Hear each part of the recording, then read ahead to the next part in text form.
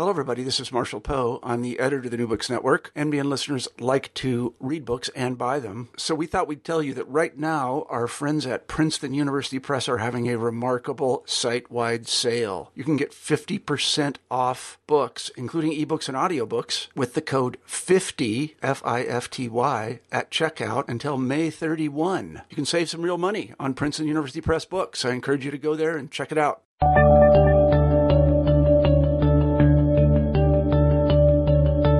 Hello, everybody, and welcome back to New Books in History. I'm Marshall Poe, your host. Each week we pick a new history book that we find interesting, and we interview the author of that book. This week we're very pleased to have Yuma Totani on the show, and we'll be talking about her new book, The Tokyo War Crimes Trial, The Pursuit of Justice in the Wake of World War II. You've probably heard of the Nuremberg trials, and you can probably even name some of the people accused and convicted. And you may have heard of the Tokyo War Crimes trials, but perhaps not. I knew that they had occurred, but I didn't really know anything about them until I read Yuma's really terrific book. Well, they did occur, and they were important in a number of senses, one of which is that it helped the Japanese people come to terms with what their government and military had done during the Second World War, and also the trials set a number of international precedents that are still in force today. The interpretation that she gives of the trials is also very engaging. It seems that the Americans and their Confederates bungled the trials pretty badly. I'll let her explain in the interview. Here it is. Hi, Yuma. Hi, Marshall. How are you today? Very well, thank you. You are in Hawaii, is that right? That's correct, yes. Wow, that must be very nice. It is indeed. You can't hope for the better. I think perfect. I think that's right. I'm here in Iowa, and we're having a beautiful day today, but I think it's our first one. And I visited Hawaii, and pretty much every day is beautiful. That's so right, yes. You're very lucky to be there. You can please invite me to come give a talk or something. Sure. So That'll be good. Yeah, I should tell our listeners that we're talking to Yuma Totani today, and we'll be discussing her new book, The Tokyo War Crimes Trial, The Pursuit of Justice in the Wake of World War II. I've read the book, obviously, and I think it's terrific. It fills a great lacuna in my knowledge. I knew a lot about the trials that took place in post-war Germany, the Nuremberg trials of great fame, but Americans and I think people in general don't really know as much about the Tokyo War Crimes trial, so we should thank Yuma very much for writing this terrific book. Let me begin, Yuma, by asking you to say a few words about yourself, that is, where you grew up and where you went to school and how you became interested in this topic. Sure. I was born and raised in Japan, and I went to a university in Tokyo. It's a university called the International Christian University. Mm-hmm. I studied art history and graduated in 1995, yes. Afterwards, with my parents' generous financial support, I had an opportunity to study abroad. I went to England. I studied for a master's degree for 2 years. I was at the School of Oriental and African Studies. It's part of the University of London system. There I studied political science. We did a lot of comparative studies of the formation of modern states in Asia and Africa. After that, I decided that I actually wanted to do some work on Japan. And my advisors at SOAS told me that if I were to study something on Japan, I should go to the United States. Strangely enough, they didn't suggest that I go back to Japan. So I ended up applying for various universities in the United States, got accepted at the University of California at Berkeley. And there I started taking various courses on Japan and some other history courses. Over the course of my graduate training there, I thought that maybe I wanted to do something else, in fact. So I was taking other courses on Africa again and South Asia, which became part of my research interest while I was in in England, and also while I was at UC Berkeley.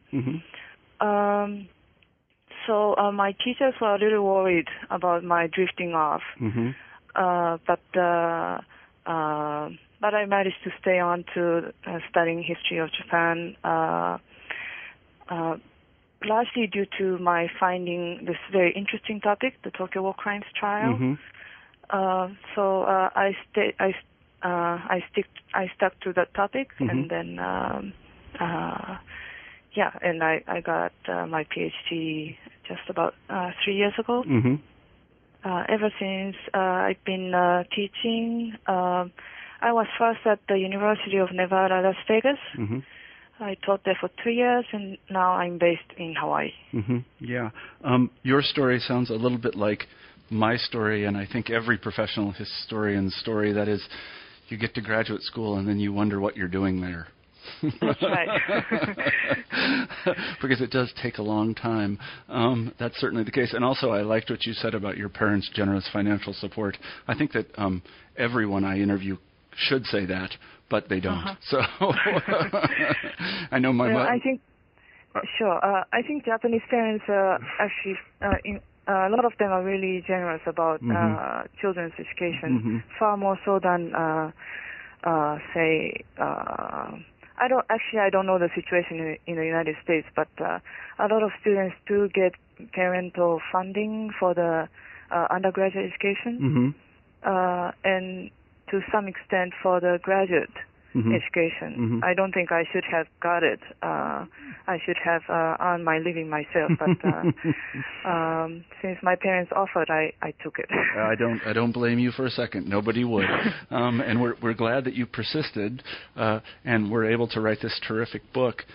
Let's begin to talk about the book a little bit, and I want to start with a question which you may or may not have expected. But as someone who grew up in Japan, what did you know about the Tokyo War Crimes Trial before you started this research? That's a good question. I was aware that there are a lot of debates about the war, about how the Japanese people should confront the past and accept war guilt. But I wasn't quite aware how the Tokyo War Crimes Trial figured in this larger debate. Or for that matter, I wasn't really interested in the Tokyo trial, and wasn't really paying much attention to this ongoing debate about the war and responsibility. So you didn't know very much about it. Let me ask a follow-up question. Do Japanese people know very much about it? Yes, that's. I would say yes. I would say up to my generation, or perhaps a generation earlier, almost every person would have something to say about the Tokyo trial, because it was such an important historical event in terms of understanding the Japanese involvement in World War II. And I was going to ask, what do people say about it? What are the various positions people take about it? The general understanding of the Tokyo trial among the Japanese people was that it was a politicized event, and that legally speaking, there was little or nothing valid in the findings of the Tokyo Tribunal. That's the general understanding. I see. So it was a rather brave thing for you to write this book then. Did you ask your friends and family members back in Japan whether this was an appropriate topic? I didn't do that. My parents don't really mind. They don't really care what I do. As long as I'm happy, they're happy about it. But yes, while I was doing my research, people would ask me questions about the Tokyo trial. But when they're asking me questions, they're actually not interested in what I had to say. They rather wanted to tell me what they thought the Tokyo trial was about.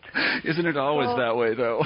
Yes, but it was difficult for me to deal with these people because I understood what they're saying, and while I didn't quite understand, I didn't have a full grasp of the Tokyo trial when I was having all kinds of conversation with these people.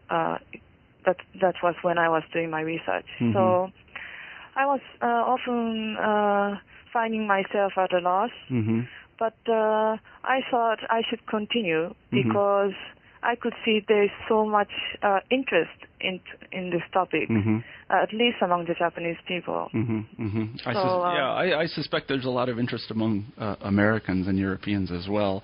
I know that, like I say, I looked through the catalog of Harvard University Press, and this book jumped right out at me because I knew it was a huge gap in what I understood. So, again, thanks for writing the book. Is it going to be translated into Japanese? It has been translated. Oh, great. In fact, I did the translation myself, which was really great because I didn't have to consult the author as to rewriting and making addition, and I had to make a lot of change because the audience, the readers, the Japanese version is addressing to us is so radically different from the audience I expected when I wrote this first in English. I see. So what sort of changes did you make? I removed some basic information about the Tokyo trial that the Japanese people may already know. I see. I also tried to expand on some aspects of the trial that are of special interest for the Japanese, especially where it concerned the treatment of Judge Paul, who is an Indian judge and one of the 11 members of the Tokyo Tribunal. We may get to him later on, but he wrote a dissenting opinion which rejected almost all findings made by the majority opinion. Ever since his dissenting opinion became known, the Japanese people rallied around it and elevated to treated it as the authoritative judgment, as opposed to the majority judgment being the victor's politicized opinion. So I wanted to expand on how things have been discussed about this dissenting opinion. I tried to give updated information about the Japanese scholarship on him and the implication of his dissenting opinion to the Japanese government's position regarding the continuing international effort in international prosecution today. I see. It's interesting.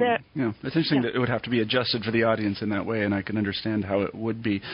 Has the Japanese translation come out yet in Japan? It came out 4 months after the English version came. I see. How is it received? It's been received very well. Oh, great. Thanks in part to my publisher in Japan. Misuzu Shobo is my publisher. But again, there is just such a huge interest in the Tokyo trial that the response was immediate. It came out in August 2008. The following month, there was already a book review in the Nikkei, which is a major financial newspaper in Japan, followed by a few more book reviews in other major national papers. And the sales of my book, the record of it is much better in Japan than in the United States. I'm sure. So, and this is interesting given the fact that the Japanese version is priced much higher than the one. It's about $55. Really? Yeah. So as an academic book, it's quite cheap. Usually it's like more than $60, between $60 and $100, something like that.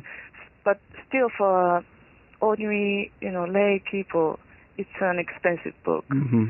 So it's not just my book that's selling well. There are dozens other books on the Tokyo trial that came out last year in Japan. I didn't know that. Yes, because 2008 marked the 60th anniversary of the Tokyo judgment. So Japanese publishers tried to get a book out on the Tokyo trial to meet this anniversary. So I'm sure there are other books that are equally selling very well last year. Have you had the opportunity to make any radio appearances or television appearances to talk about the book? No, this is the first one. Oh, really? That's surprising to me. Yeah, I would suspect. I'm very honored. Yeah. Oh, really. Certainly, my pleasure. Absolutely. But I would have expected that the Japanese media would have been very interested in talking to you. And if any of them are listening, I encourage them to call you. Sure. Okay. So let's talk a little bit about the book itself. The first question I have is, why did the Allied powers decide to proceed with a Nuremberg-like trial in Japan after the war? The major goal of the trial at Nuremberg, the international one, was to establish the responsibility of the German Nazi leaders for the planning and waging of aggressive war. That was really the centerpiece of the prosecutorial effort at Nuremberg. To try the same group of Nazi leaders for other types of international offense, such as war crimes and crimes against humanity, was also important. But to establish a new legal precedent that determined the criminality of aggressive war and that determined individual criminal responsibility for such acts. These two were the main issue at the this ad hoc international tribunal. And so, did they say that they wanted to apply this precedent then to the Japanese case? Yes, that's how the Tokyo tribunal was conceived, really. That is, the Allied powers already had the plan to hold a series of international trials in the Far East. But they also made a specific decision that there will be another international prosecutorial effort in the Pacific, and that its focus will be the prosecution of wartime Japanese leaders for the crime of aggression, or then known as crimes against peace. Exactly. I want you to just to say a few words, if you will, about the three kinds of charges or the three general areas that the Allies pursued in their prosecution against the Japanese, and those are, because I don't think our listeners will understand exactly what they are, having not read the book. That is crimes against peace. That's one. War crimes is two. And then the one that they'll all know about, which is crimes against humanity. Maybe you could talk a little bit about the difference between those. Yes. Crimes against peace are the acts of planning, preparing, initiating, and waging aggressive war. That these acts, committing any of these acts, or the conspiring to commit these acts, constituted crimes against peace. That's how it was defined in the statute, or the charter of the Nuremberg Tribunal, and as well as in the charter of the Tokyo Tribunal. War crimes are such crimes that are committed in violation of rules and customs of war. As of today, there are the key international documents regarding rules and customs of war. When we talk about it, we go back to the Geneva Conventions of 1949, but among other things. But the international agreements that applied at the time of World War II go back to those conventions concluded before 1930. Mm-hmm. So the major ones include the Hague Convention mm-hmm. of 1907 mm-hmm. and the Geneva Convention mm-hmm. of 1929. Mm-hmm. Mm-hmm. So that's war crimes, mm-hmm. and it's crimes. It's all. There are a variety of acts that will come under the category of war crimes. But they are mainly criminal conduct committed against the prisoners of war. Mm-hmm. Those enemy soldiers that have already surrendered mm-hmm. and are under your custody, mm-hmm. and those criminal acts committed against the civilians, mm-hmm. Civilian population that mm-hmm. came under your control. Mm-hmm. Mm-hmm. And yes. And then turning to crimes against humanity, there is overlap between war crimes and crimes against humanity. But the crimes against humanity, as it is understood now as well as then, is mainly about the systematic attack targeted specifically on the civilian population. Mm-hmm. Whether or not armed conflict is in progress. Mm-hmm. Mm-hmm. The novelty of this concept, crimes against humanity, was that the law pertaining this category of offense would be applicable not only to enemy nationals, mm-hmm. but also to your own nationals. Mm-hmm. Mm-hmm. Another novelty which I should emphasize as well is that whether armed conflict is in progress or not doesn't matter. Mm-hmm. I see. Whereas in order for war crimes to be established, there has to be first the context of war. Mm-hmm. Mm-hmm. The benefits, the strength, the important thing about crimes against humanity is that by using this concept, you could prosecute someone, say the leaders of Nazi Germany, mm-hmm. for committing systematic attack on Jewish people mm-hmm. of the German nationality, mm-hmm. whether or not there was an armed conflict or not. Mm-hmm, mm-hmm, I see. And so under these three headers, the Allies put together an international tribunal. So let's talk a little bit about how they decided who was going to be party to the prosecution, because obviously it's the case that the United States was one party, but there were other parties as well. And who were they? Are you talking about the defense? No, you're talking about the prosecution, the tribunal itself. Sure. There are 11 countries that took part in the Tokyo proceedings, mm-hmm. plus Japan. Mm-hmm. These 11 nations were countries, those countries that had been at war with Japan. Mm-hmm. I see. So they were all invited. That would be the Russians and the Commonwealth nations and Australia and so on and so forth. Were all party to this. Yes. I should add to this that among the 11 mm-hmm. were major Asian powers such mm-hmm. as China, mm-hmm. India, and the Philippines. Mm-hmm.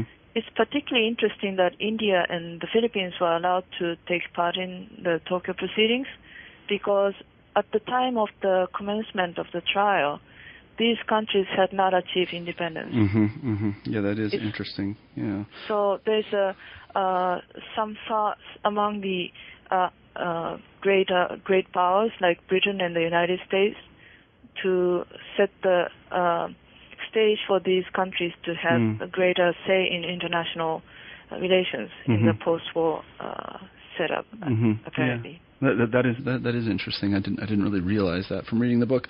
Let's turn now to the defendants. And again, this is going to appear to be a very ignorant question, but was it the case that upon defeating the Japanese forces and occupying Japan, that the occupying power, or powers in this case, especially the United States, just rounded up the leaders of the Japanese military and political authorities and put them in prison in Tokyo? How did they get all of these people?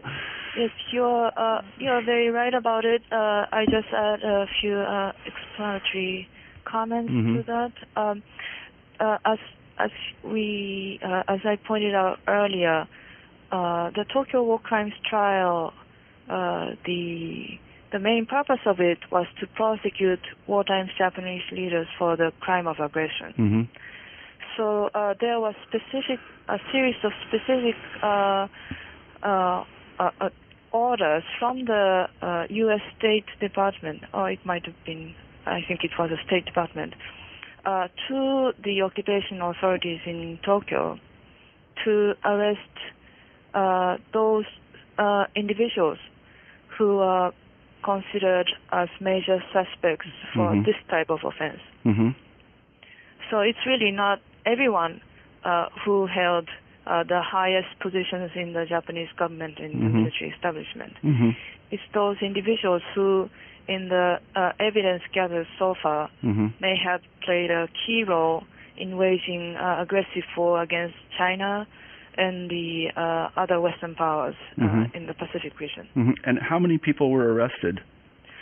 In total, there are 100, about 100 individuals who were arrested and put into a prison called a particular prison known as the Sugamo prison, or put under house arrest on grounds that they are the major suspects to be considered for the Tokyo trial. Was it easy to apprehend them, or did some of them try to go into hiding? Yeah, the Japanese were more or less compliant. The situation is really different from what you see, say, in the former Yugoslavia, where people are like hiding and the arrest effort has been very difficult. The governments are not necessarily cooperative and so forth. In the case of Japan, the government was cooperating, and those identified as major suspects, they were also cooperative. There are a few instances of attempted suicide and successful suicide. Tojo Hideki was one of those who tried to commit suicide but failed in the attempt. There's another major suspect who was a wartime prime minister 3 times, Prince Konoe. He committed suicide on the day before he was supposed to show up at Sugamo prison. But given this barrage of wartime propaganda about self-sacrifice and not to surrender to the enemy but choose death, the suicide rate, I must say, is quite low. Yes, you point that out in the book, and I remarked on it as well. So what did the people who were apprehended think was going to happen to them? They probably aware, at least I think they are aware that war crimes trials of one kind or another would be happening, because by the time Japan accepted surrender, the 4 great powers in Europe, Britain, United States, Soviet Union, and France, had issued the declaration of establishing the Nuremberg Tribunal. So they must know that something like this may be created in the Far East. But I don't know to what extent they are knowledgeable about the specifics of charges that might be brought against them. Yeah, the reason I ask is that I know, or at least I have read, that in the case of the period before the Nuremberg Tribunal, some of the high Nazis felt that they would be asked by the Allied powers and the British and the Americans specifically to lead the new Germany. I know Himmler was famous for saying things of this sort. So that wasn't the case in Japan?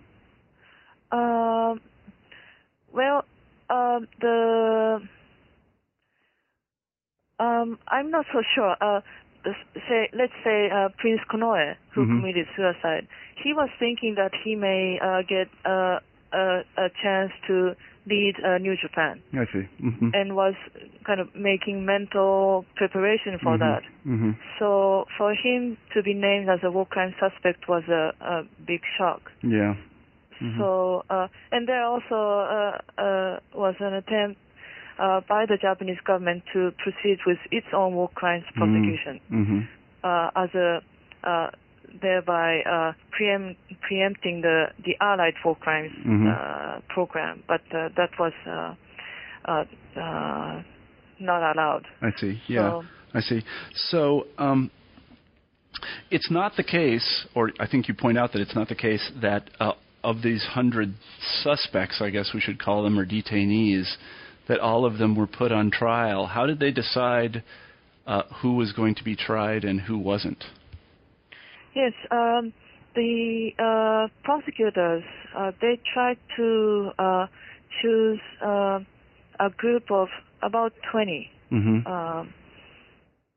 who could be reasonably tried in a reasonable amount of time, following the Nuremberg precedent.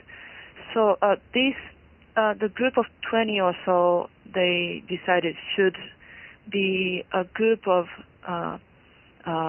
representatives, those who represented major key organs, key decision-making organs of the government and the military in the making of the Japanese war effort. That was one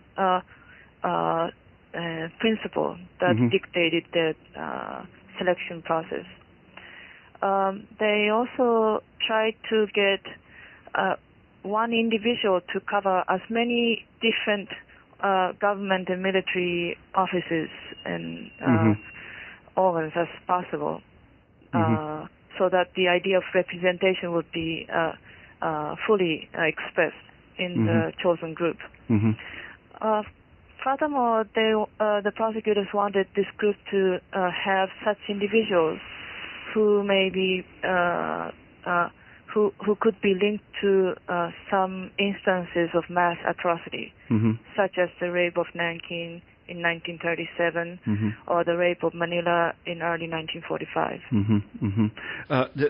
I found this part of the book very interesting because, generally speaking, I'm not a lawyer and don't know a lot about the law, but we prosecute people on the basis of individual responsibility. It seems like they used a very different technique here, that being people who were representative somehow. Were there any objections to that at the time? Did people say, this is not consistent with our principles? There must have been, but given the precedent already in place at Nuremberg, the thinking of the prosecution seems to have been that they just follow the example. I see. Moreover, the Tokyo trial was not an ordinary trial. There are hundreds of other criminal proceedings that are taking place in the Pacific region, which focus on really, in a strict sense of the word, individual responsibility of individual war crime suspects.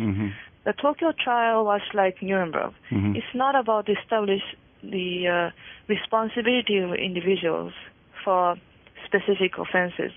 It's also about setting the historical record straight. It's about getting as much documentation as possible about the Japanese war effort and the Japanese conduct of war. So that's one big reason why this idea of joint trial shaped the prosecutorial effort at Tokyo and Nuremberg.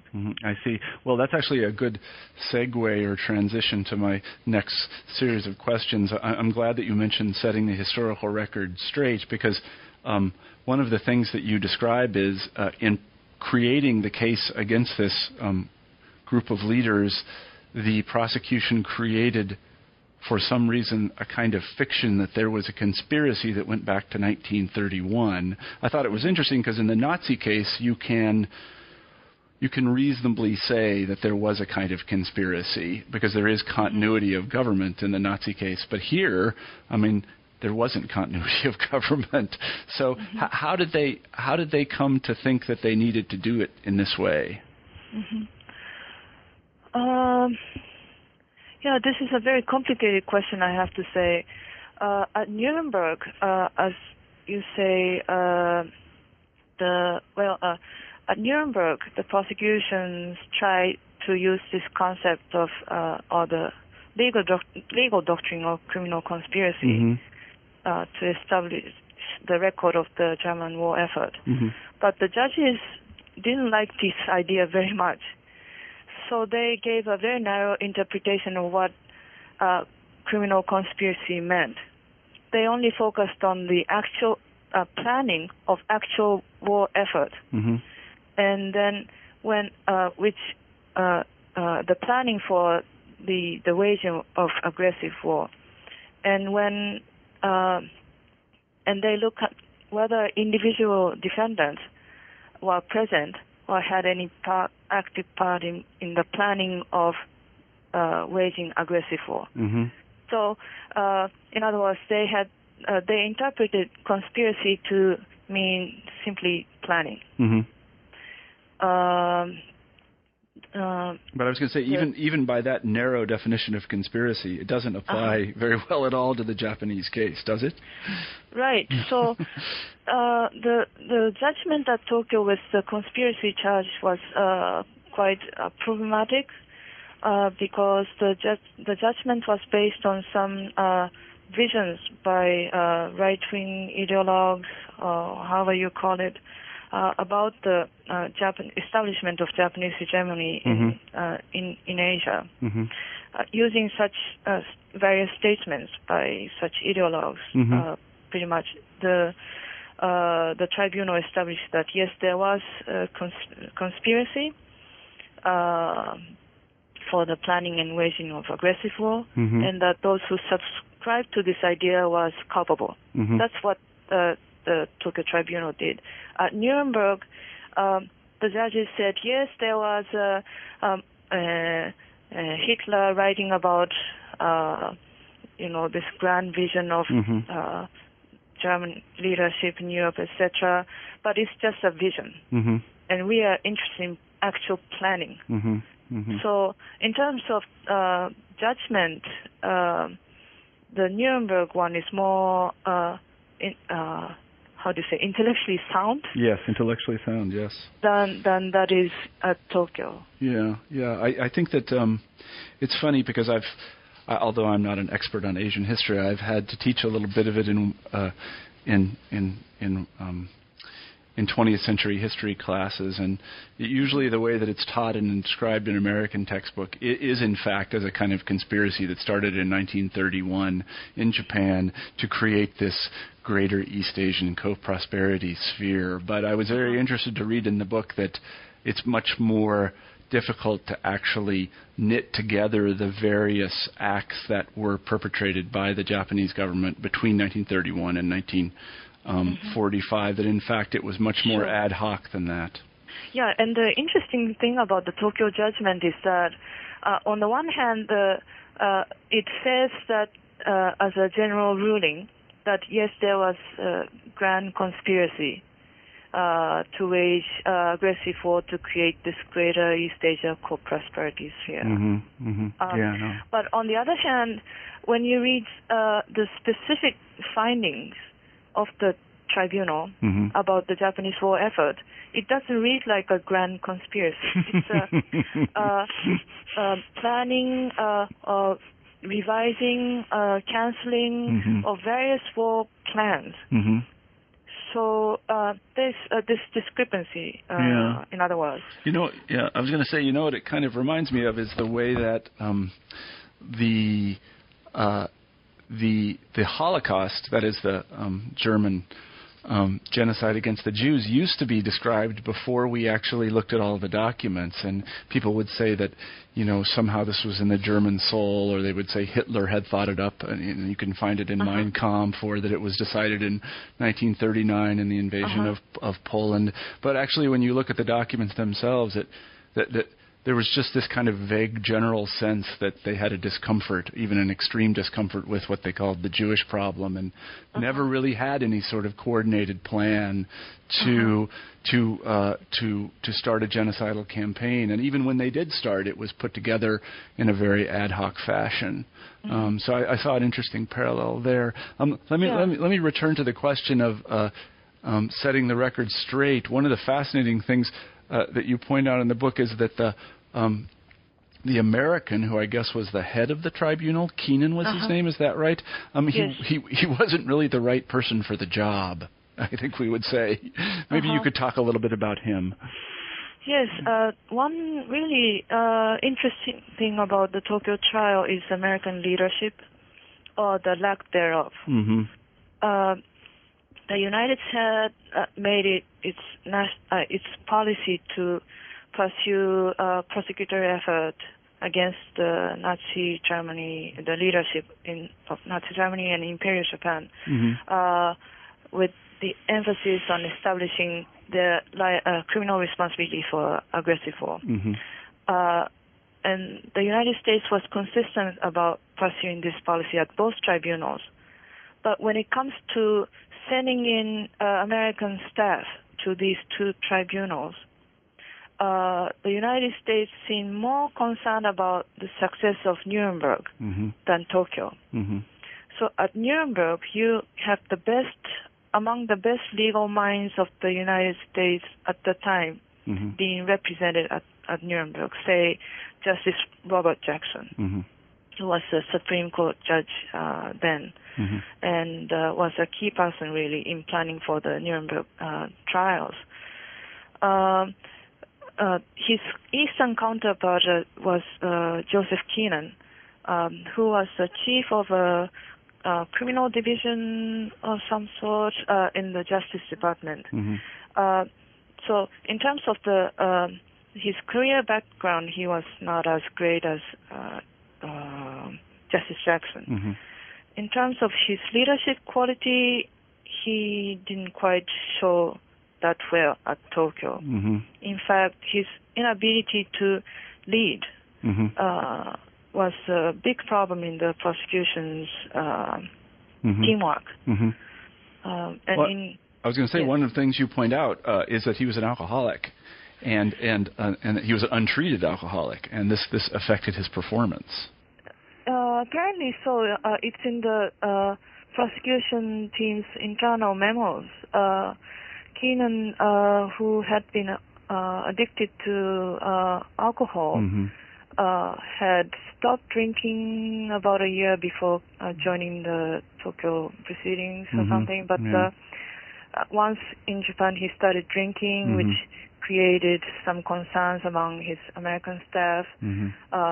Other Allied members were suspecting that there was something wrong with this man, but they couldn't really do much about it. They weren't quite clear what was happening, and so on and so forth. But yes, so it's really an interesting topic that is to look at why the United States made so much commitment to sending the right kind of person to Nuremberg on the one hand, and not doing the same with Tokyo. That is interesting. Maybe you can take a PhD student and have them write a dissertation on that. It's a good topic. I think the big thing is really this. Nuremberg was a historic trial, whereas Tokyo was not.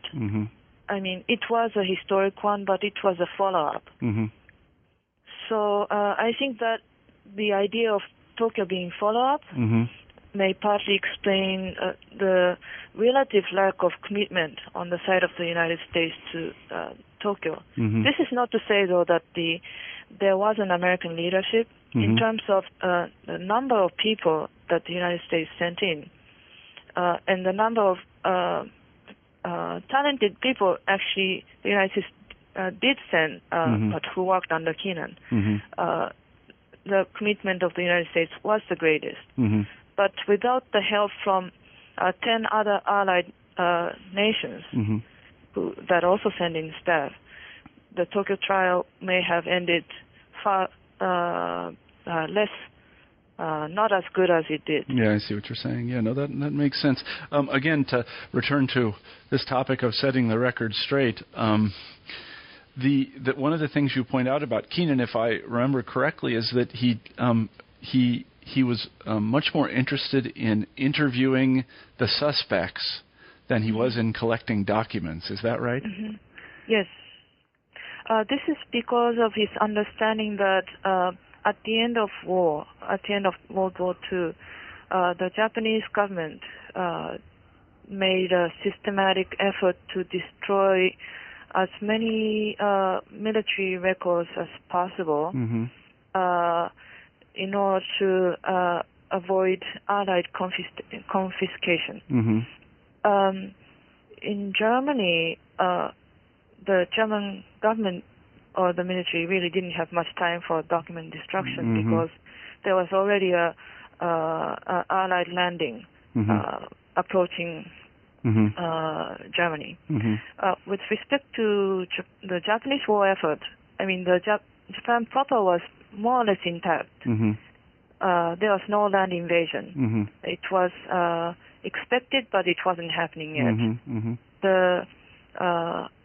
So without the presence of the Allied forces, the Japanese government had the time to engage in systematic document destruction.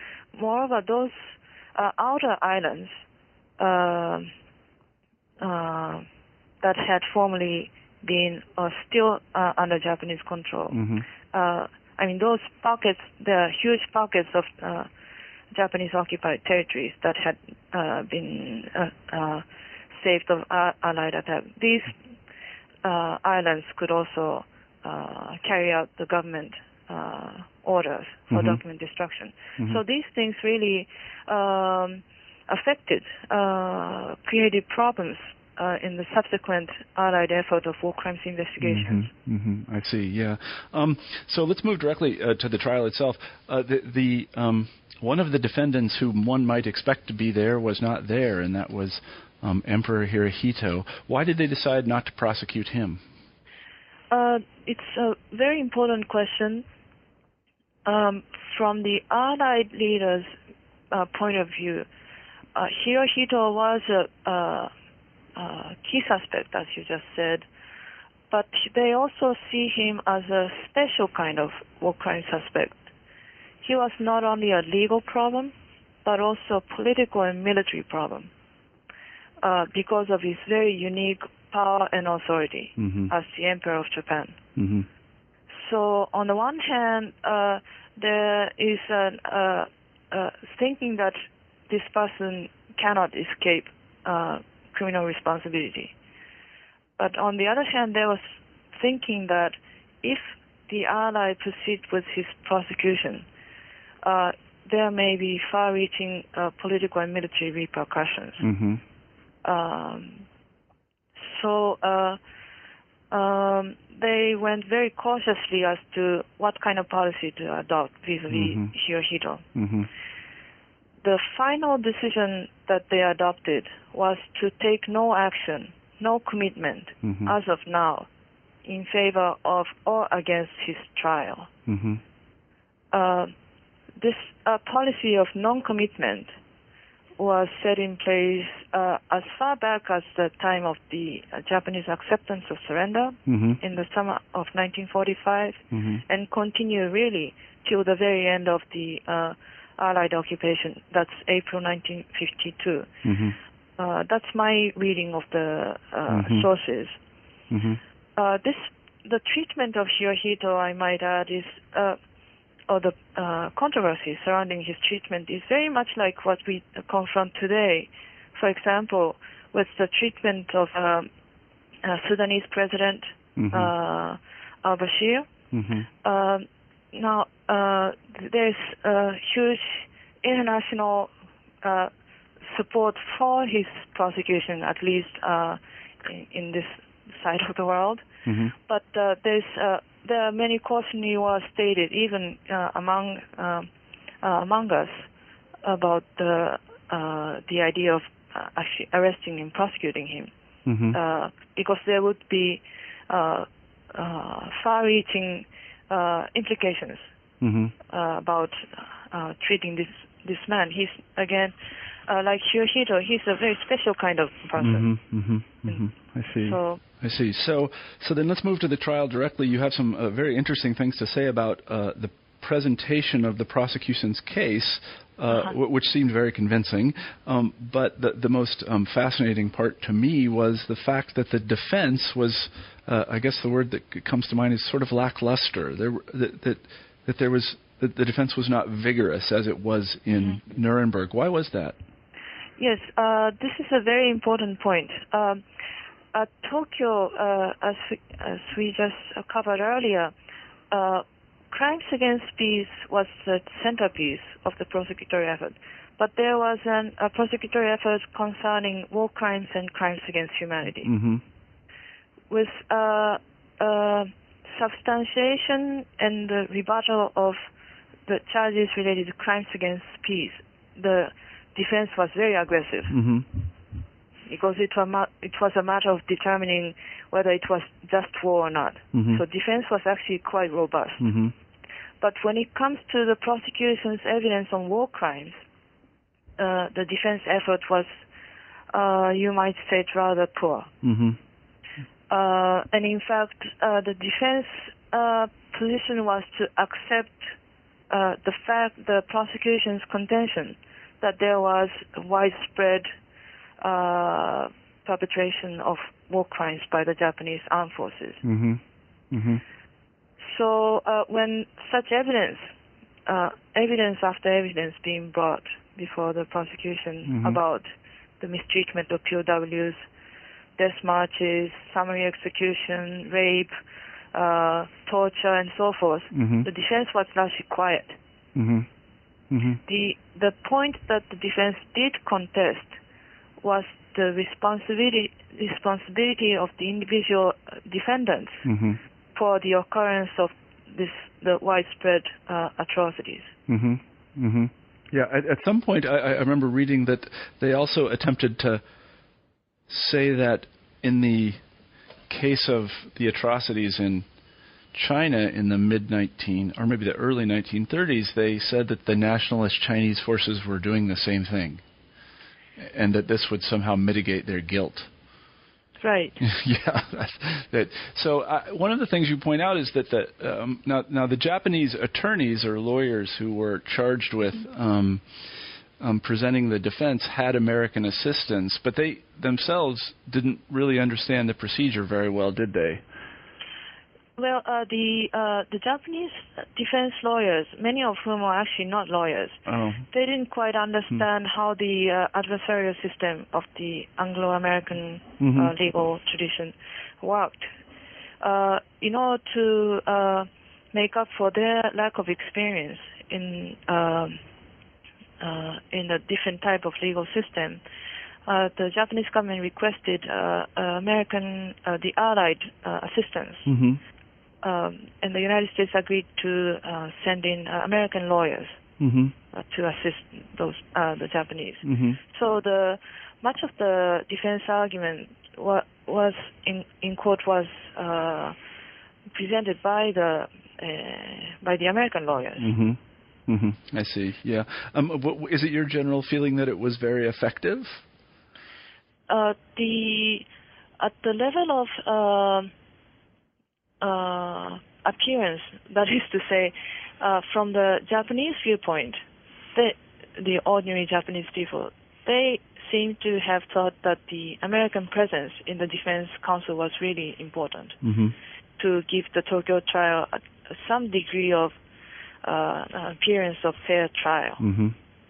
But in terms of the effectiveness, it's something that I should really look into. Mm-hmm.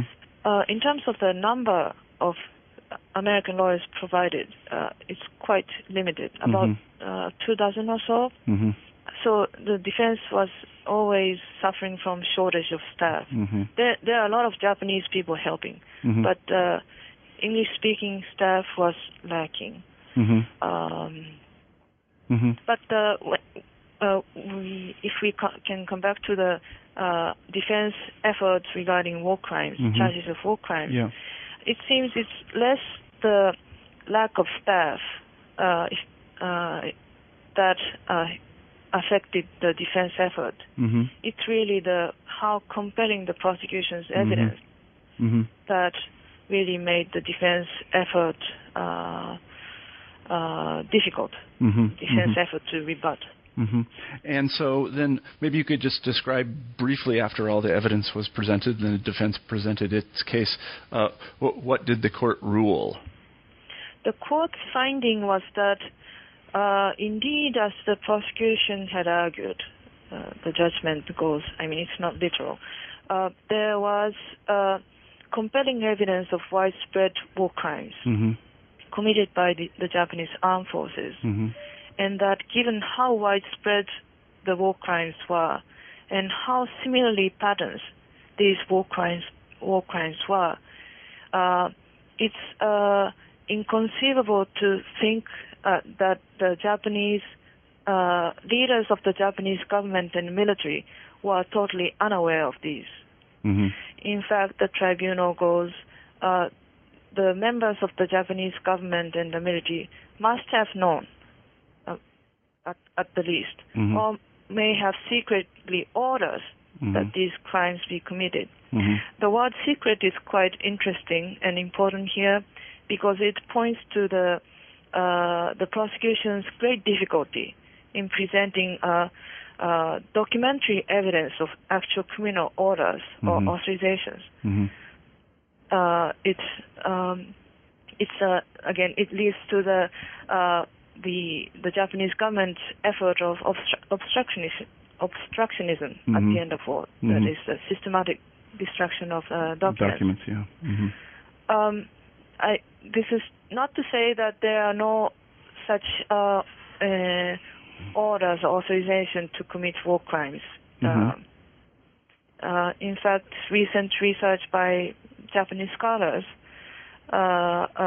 bringing to light some documentary evidence of, say, the Tojo cabinet authorizing the use of Chinese POWs as slave laborers for forced labor, or the Japanese government and the military authorizing the use of women for the covered women.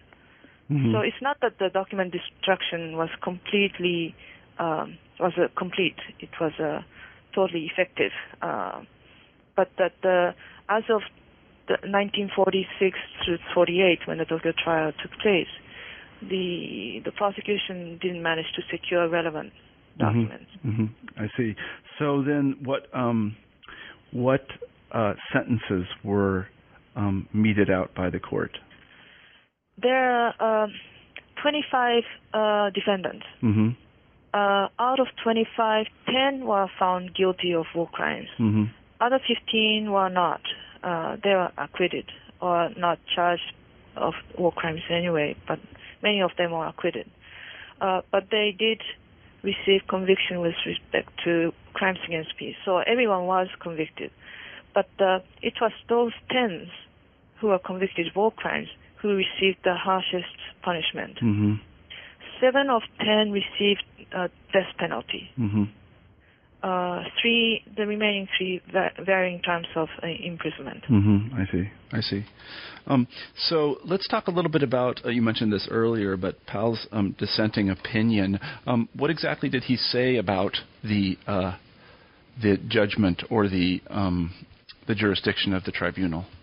Yes, his greatest dissent was the idea of aggressive war as constituting an international offense. Mm-hmm. In his reading of international body of international law, he argued that such idea was untenable. Mm-hmm. He was also of the opinion that the doctrine of command responsibility that was broadly applied in the case at Tokyo, as well as at other Allied war crimes trials, mm-hmm. Was problematic. I see.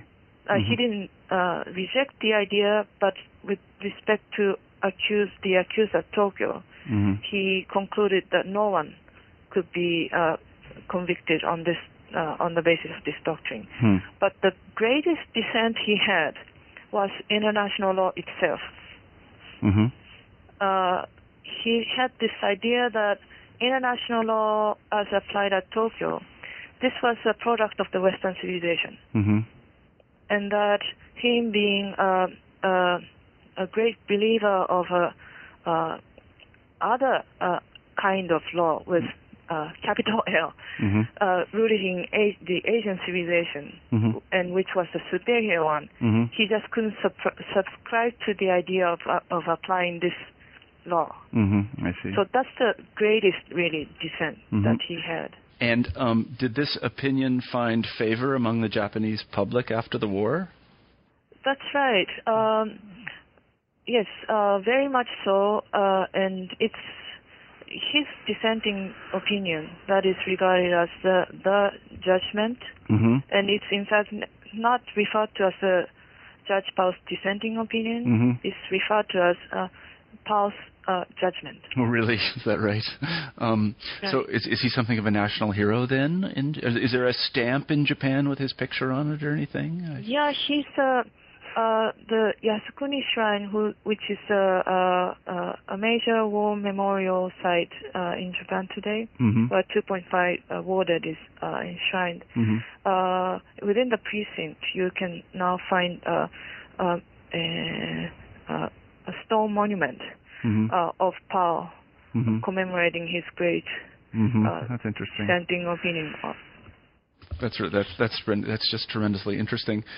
Anyway, Yuma Tatani, we have taken up really a lot of your time, and we're very grateful for it. Let me close the interview by asking our traditional final question, and that is, what is your next project? What are you working on now? I would like to continue working on the Tokyo trial, because what I produced here only looks at the tip of the iceberg, really. Mm-hmm. The trial records being so massive, and given my time, which was about 2 to 3 years in mm-hmm. my graduate, as mm-hmm. a graduate student, I really couldn't go through all documents. Mm-hmm. It's a lifetime job, really. Well, I was going to say you're lucky to have a lifetime job. A lot of us have to pick different topics, because I know in my case I completely exhausted the kind of sources that I was looking at. I doubt it. I doubt it. Yeah. So anyway, well, I want to thank you very much for being on the show. I'll tell our audience again that we've been talking to Yuma Tatani about her new book, her terrific new book, The Tokyo War Crimes Trial, The Pursuit of Justice in the Wake of World War II. So thanks for being on the show, Yumi. I really appreciate it. Thank you for having me. Okay, bye-bye. Bye-bye. You've been listening to an interview with Yuma Tatani about her new book, The Tokyo War Crimes Trial, The Pursuit of Justice in the Wake of World War II. I'm Marshall Poe, the host of New Books in History. I hope you have a great week.